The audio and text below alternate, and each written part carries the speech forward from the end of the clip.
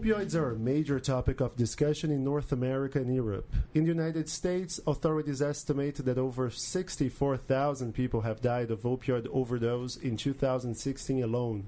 The opioid crisis has gotten to such a critical point that U.S. President Donald Trump called it a public health emergency.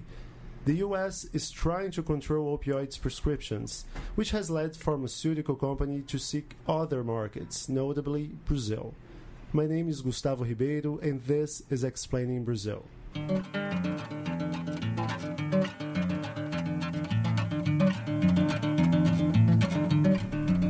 Is Brazil at risk of having an opioid crisis in a couple of years? Well, experts believe that there's reason for concern. And to discuss that, I'm joined by Austin Andrew, a young Canadian journalist who is doing his internship with us at the Brazilian Report. Hello, Austin. Hello, Gustavo. Austin, you've written a story for the Brazilian Report website called Is Brazil Brewing an Opioid Crisis of Its Own? So, what's happening there? I mean, you come from Canada, you're in Brazil for, 1 month? Mm-hmm. Can you just, as a bit of context, can you tell us a little bit about the opioid crisis in North America? Because we talk about the U.S., but Canada is also experiencing a big crisis, right? Yeah, Canada in particular is facing a crisis with fentanyl. As we put more regulations towards opioids, such as oxycodone, people are finding other ways, such as the synthetics, which can be made in like basements or labs. Allow me to jump in just because opioids are drugs which has active substances which are chemical cousins of heroin, right? Yes, absolutely. And so, whereas fentanyl is entirely synthetic, most opioids require opium from the poppy seeds. So you were talking about Canada. What's going on over there? In Canada, we're facing a lot of fentanyl deaths.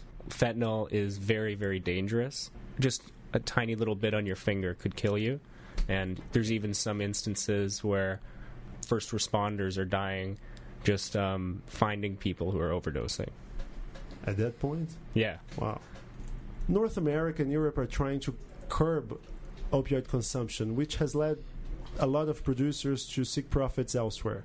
And Brazil, as a 200 million people nation, is a very promising market. So who came here? What's going on in Brazil right now?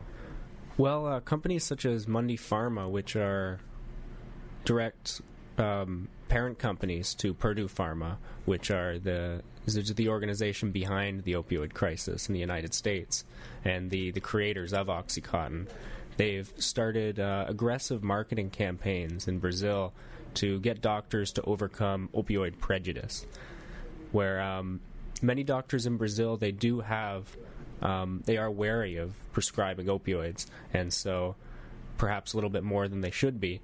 However, now with companies like Mundipharma, they're trying to get doctors to prescribe a lot more and tap into this market in Latin America, which could be disastrous. Because in the U.S., opioids became this multi-billion-dollar industry thanks to very aggressive marketing strategies. Can you explain a little bit how did, especially Purdue Pharma, how did they market these drugs? What are they bringing to Brazil? Are they bringing the same guns? I would say it's not as aggressive as they were in the United States, but they are pulling some of the same tricks. For example, Mundipharma released a press release stating that many people with chronic pain feel anguish and fear and they can't enjoy their life. And so to bring more to life, one of those solutions happens to be opioid analgesics. And so they really downplay the dependence and addiction that could possibly come from taking opioids and really try to sell the fact that opioids is a great treatment option for people who have moderate to severe pain. It's funny you mentioned that because I've read some articles in mainstream Brazilian media that actually buy into that narrative that we are not prescribing as much as we should, that the level of opioid prescriptions in Brazil are up to 25 times below the recommended. And are these tactics working? Well, a group of researchers saw that opioid consumption in Brazil has jumped by 465% over 6 years. And so, considering legal prescriptions, I'd say that, yeah, it seems like it has been working. To break that down, prescriptions have jumped from 1.6 million in 2009 to 9 million in 2015. And so, those are just the raw numbers of legal prescriptions, but it really paints a picture that a lot more opioids are being prescribed in Brazil, and perhaps that means that more people are using opioids, which could potentially, down the road, lead to another crisis. And that's only legal prescriptions, right? Yeah, it's only legal. The internet, black market, one person passing their drugs to the other person, none of that is accounted, right? Yes, one researcher from the State University of Rio de Janeiro told me that there's many websites on the internet for where Brazilians can pick up opioids without a prescription, and they're entirely illegal, not by the companies whatsoever, and even hotlines where you can get antibiotics or opioids without any sort of medical representation, which does pose a big concern. He says that there isn't enough people taking these websites down, and even though the hotlines and websites come and go, they're not being regulated enough. There's still too many out there. You could easily find it on Google without having to go to the dark web. And then the dark web's another thing. The dark web has a whole slew of any kind of drug you can imagine available to Brazilians and basically anyone in the world. Just a request for listeners, do not Google to search for opioids on the web. That's not something we recommend.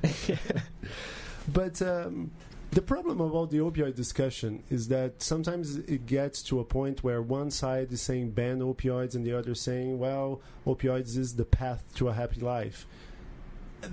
It's difficult to find the right balance, right? Yes, it certainly is difficult because opioids are a really effective treatment option for pain, and so people who cancer patients who are terminally ill might really require having opioids, and there is a lot of reasons to give opioids to patients, but it should be a regulated amount and it shouldn't be given out haphazardly. For instance, for myself back in Canada, when I got my wisdom teeth out, I got a big bottle of oxycodone, and I must have taken like 4 of them, but I had like 30 in the bottle. And then I just threw them out after because I don't need them. But if I was somebody else, perhaps I was like a drug dealer, I could sell those. That's prime drugs right there. The FDA, the US FDA, considers one of the most dangerous substances that are available to people. So what makes you qualified to get a prescription of such a heavy substance? Well, if you undergo a procedure, perhaps a dental procedure like myself, or surgery, you can. But mostly it's for patients who have chronic pain, which is categorized by pain that persists longer than 3 months. And so that could even be arthritis, for instance, if you have pain that so you could potentially be in the threshold to get opioids. In Brazil, in 2015-16, there was this outbreak of the Zika virus, and everybody was concentrated on Zika because of the severe birth defects it caused on babies when pregnant women were contaminated. But there was also another disease that had an outbreak of its own. It's called chikungunya. It's transmitted by the same mosquito that transmits the dengue fever and Zika. And chikungunya actually causes severe joint pain. And according to experts, those patients would also qualify to get opioids, right? Yes, that's true. So those patients would also be qualified to get opioids. But then the problem is once a patient is prescribed opioids one time, a doctor might feel compelled to give it to them again. So if they've developed tolerance and they're taking more than they should and they don't need it anymore, a doctor might feel compelled to give it to them over and over again because they've given it to them the first time. is that what's happening in Brazil? That's why we went from 1.6 million to 9 million prescriptions a year? Or are there other factors? Well, that's certainly what happens in the United States. It's hard to tell with Brazil because they don't give too much information of why the doctors are prescribing it. They just give us the raw numbers that there's an increase. And there's also a problem because Brazil, the private healthcare system and the public healthcare system, they are separate and they do not necessarily talk to each other, right? Yes, that's true. So in Brazil, the public and the private sector are very separated from each other. So a patient could potentially be denied opioids in a public facility, but then go to a private physician and then get opioids prescribed to him. Or get opioids in a public facility and then go to a private facility and also get opioids and have double the amount.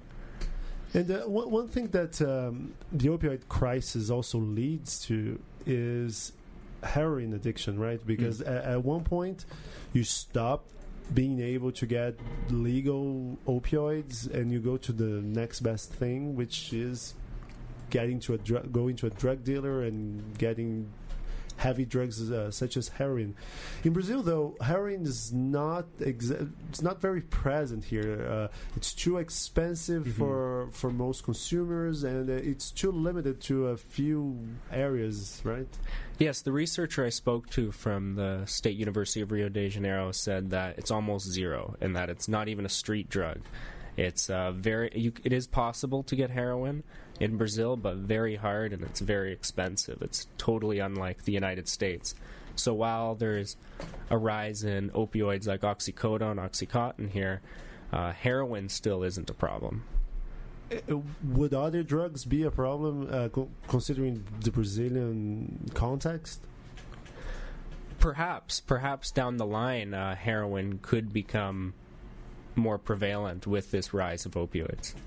One thing that struck me while I was following your research for this article is the sheer lack of data on the subject in Brazil, right? I mean, the research you mentioned is virtually the only thing we have that remotely resembles a neutral perspective.